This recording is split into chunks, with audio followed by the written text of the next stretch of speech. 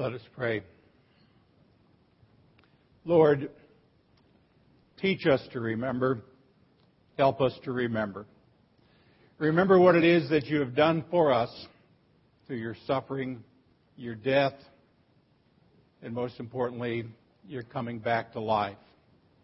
We thank you this evening on this Maundy Thursday for the command to love one another as you have loved us, and also for the precious body and blood given and shed for us, so that we too might remember.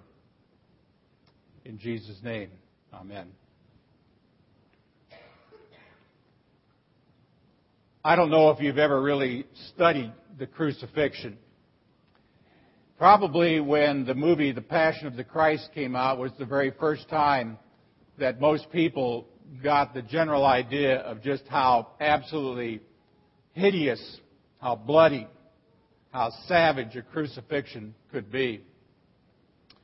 Death by crucifixion is quite obviously an agonizing way to die. The dehydration which comes along with death was especially severe. So we can be sure that every ounce of humanity in Jesus was screaming out when he cried out those words, "I thirst." Without question, Jesus was severely thirsty as he hung on that cross. And his cry out for a drink was very human indeed. It was a cry for something wet to moisten his cracked lips and to soothe his parched throat. In Palestine, during the afternoons, they have what we would call Scirocco winds. It sometimes starts out warm and oftentimes turns into a scorching, hot, blazing wind blowing in from the desert. The heat it generates can often wither vegetation when it's at its worst. And it always sends people scurrying for shade and cover.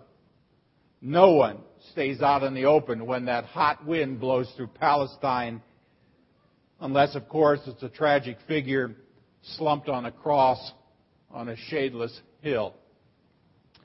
As you remember, Jesus was pinned on that cross in the morning hours of Good Friday. Before that, he had been beaten with a whip by the order of Pilate. He had been kept awake all night with questionings and humiliating trials and additional beating, making it nearly 48 hours without any rest of any kind. After that, Jesus was forced to drag a cross up the hilly streets of Jerusalem through what is known as the Via Dolorosa, the way of suffering, and then out beyond its wall to a hill called Golgotha, the place of the skull. Arriving at his destination, Jesus was laid down and nailed on an old rugged cross. Not one of these smooth-looking crosses that we often have in our churches. And finally, he was lifted up, and literally that post was dumped into the ground, and it would have jarred him. And there Jesus hung in front of that jeering crowd, absolutely naked, exhausted, bruised, aching, and thirsty. And now came those focused rays of that boiling hot sun. And he reached to that point where he needed help coping with the anguish of his fevered body. So Jesus, who always had compassion on other people, cried out for compassion for himself. He called out for some merciful person standing somewhere within range of his voice to give him a refreshing drink to soothe his parched lips. And so our Lord cried out, "I thirst." I wonder how anyone can hear those two words from the cross and not feel the great intensity of his suffering. You know, too many times I think we think that Jesus really didn't suffer too much. I mean, after all, he was the Son of God. But friends, we need to also remember the mystery that he was also just as human as you and I are. He suffered as much as we would have. I wonder how many of you have ever gotten a thorn in your finger in the rose garden. I mean, then you can imagine how painful it might be to have hundreds of these thorns pressed down on your head. And the Lord suffered that for us. Or maybe some of you, like me, walked barefoot as a child and stepped on a nail. Or some of you know what it feels like to have a large splinter go into your hand. And if so, you can multiply that pain by 1,000 times and you'll be able to imagine the pain that Jesus felt when those spikes were pounded through His hands and His feet. And the Lord suffered that for us. Have you ever sliced your finger with a knife and then cried out in pain? Imagine how it was for Jesus when that whip ripped open His back. And the Lord suffered that for us as well. Have you ever been thirsty?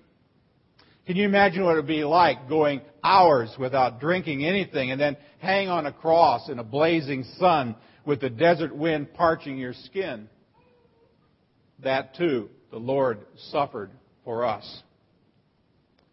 Friends, we must never forget all that Jesus went through. And He went through all of that to redeem us from Satan's power and to offer us forgiveness and salvation. We must never, ever forget what He has done for us. And to help us remember, it's a good word tonight, remember. And to help us remember, the Lord instituted a very special meal on this very night, some 2,000 plus years ago. It was a simple meal of bread and wine, but it had a powerful impact and a powerful effect on the life of those who knew Jesus as Savior and Lord. On Thursday night, after Jesus and His disciples had finished the Passover meal, which was being celebrated that night by thousands of other visitors to that city, it was said that Jesus took that piece of bread from the table and He broke it, and He said that this is my body, which will be broken for your sins. And then He instructed His followers to eat it in remembrance of the pain that He would endure on the cross. And then it was that Jesus took a cup of wine and He said, "This is my blood which is going to be poured out for the forgiveness of your sins." And then He handed it to the disciples and He instructed those followers to drink from that cup of wine to remember the painful, agonizing way that His blood was going to be poured out for our salvation. So often, friends, we forget what Jesus has done for us. So often we wander away from really close fellowship with Him. That's one reason He gave us Holy Communion, to remind us of all that He's done and all the pain that He has endured. Christian author Max Lucado wrote a story about remembering. He writes, "A wife who'd been unfaithful to her husband decided to get a divorce. A few weeks after leaving him, she mailed him a letter requesting that all her things be sent to her new apartment. He still loved his unfaithful wife and was very sad as he gathered her things together and packed them in a trunk. Before closing the lid, he placed a few keepsakes on top. Her diamond ring that she'd thrown in the trash, an album of their wedding pictures, and a small plastic box containing the little shoes of their baby who had died. When the wife opened the trunk and saw those things on top, her heart was broken. The memory of all the love and joy she once had with her husband came flooding back into her mind. Shedding bitter tears of repentance, she acknowledged her sin and unfaithfulness and was reconciled to her husband." You might wonder what that story would have to do with Maundy Thursday. But friends, likewise, our Lord has also given us some very special keepsakes, some special symbols to remind us of His love. Knowing the unfaithfulness of our hearts as well and how easy it is for us to forget Him, Jesus instituted this special supper to be a reminder of His sacrifice for us. See, the breaking of the bread is the breaking of His body for our sin. The outpouring of the wine is the spilling of His blood for our forgiveness. Jesus thirsted on that cross because of His agonizing ordeal for us. But now Jesus invites you.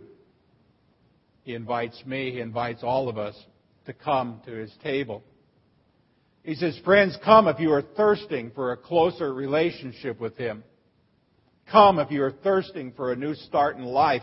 Come if you are thirsting for the forgiveness of your sins. Come with repentant hearts if you are thirsting for the Lord who thirsted for you.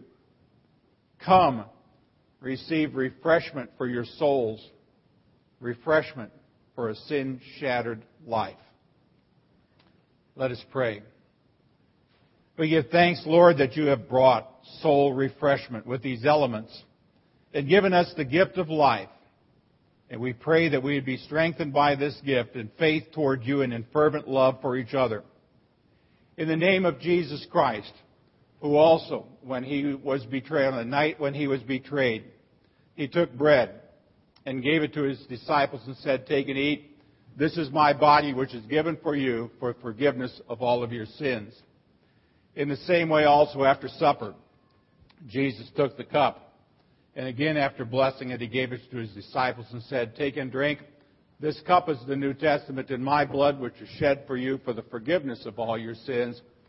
Do this to remember me. Dear friends, the peace of the Lord be with you always.